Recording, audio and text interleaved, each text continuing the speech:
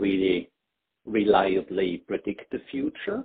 And I think the fact that there's, as I said, that we are in the midst of respiratory virus season, now people moving inside, it's very hard to predict what's going to happen over those next few months. And the way I look at these dates is, that's sort of the best case scenario with everything else staying or being okay. These are the dates where those measures may first be released. And I think that as an approach makes sense to me.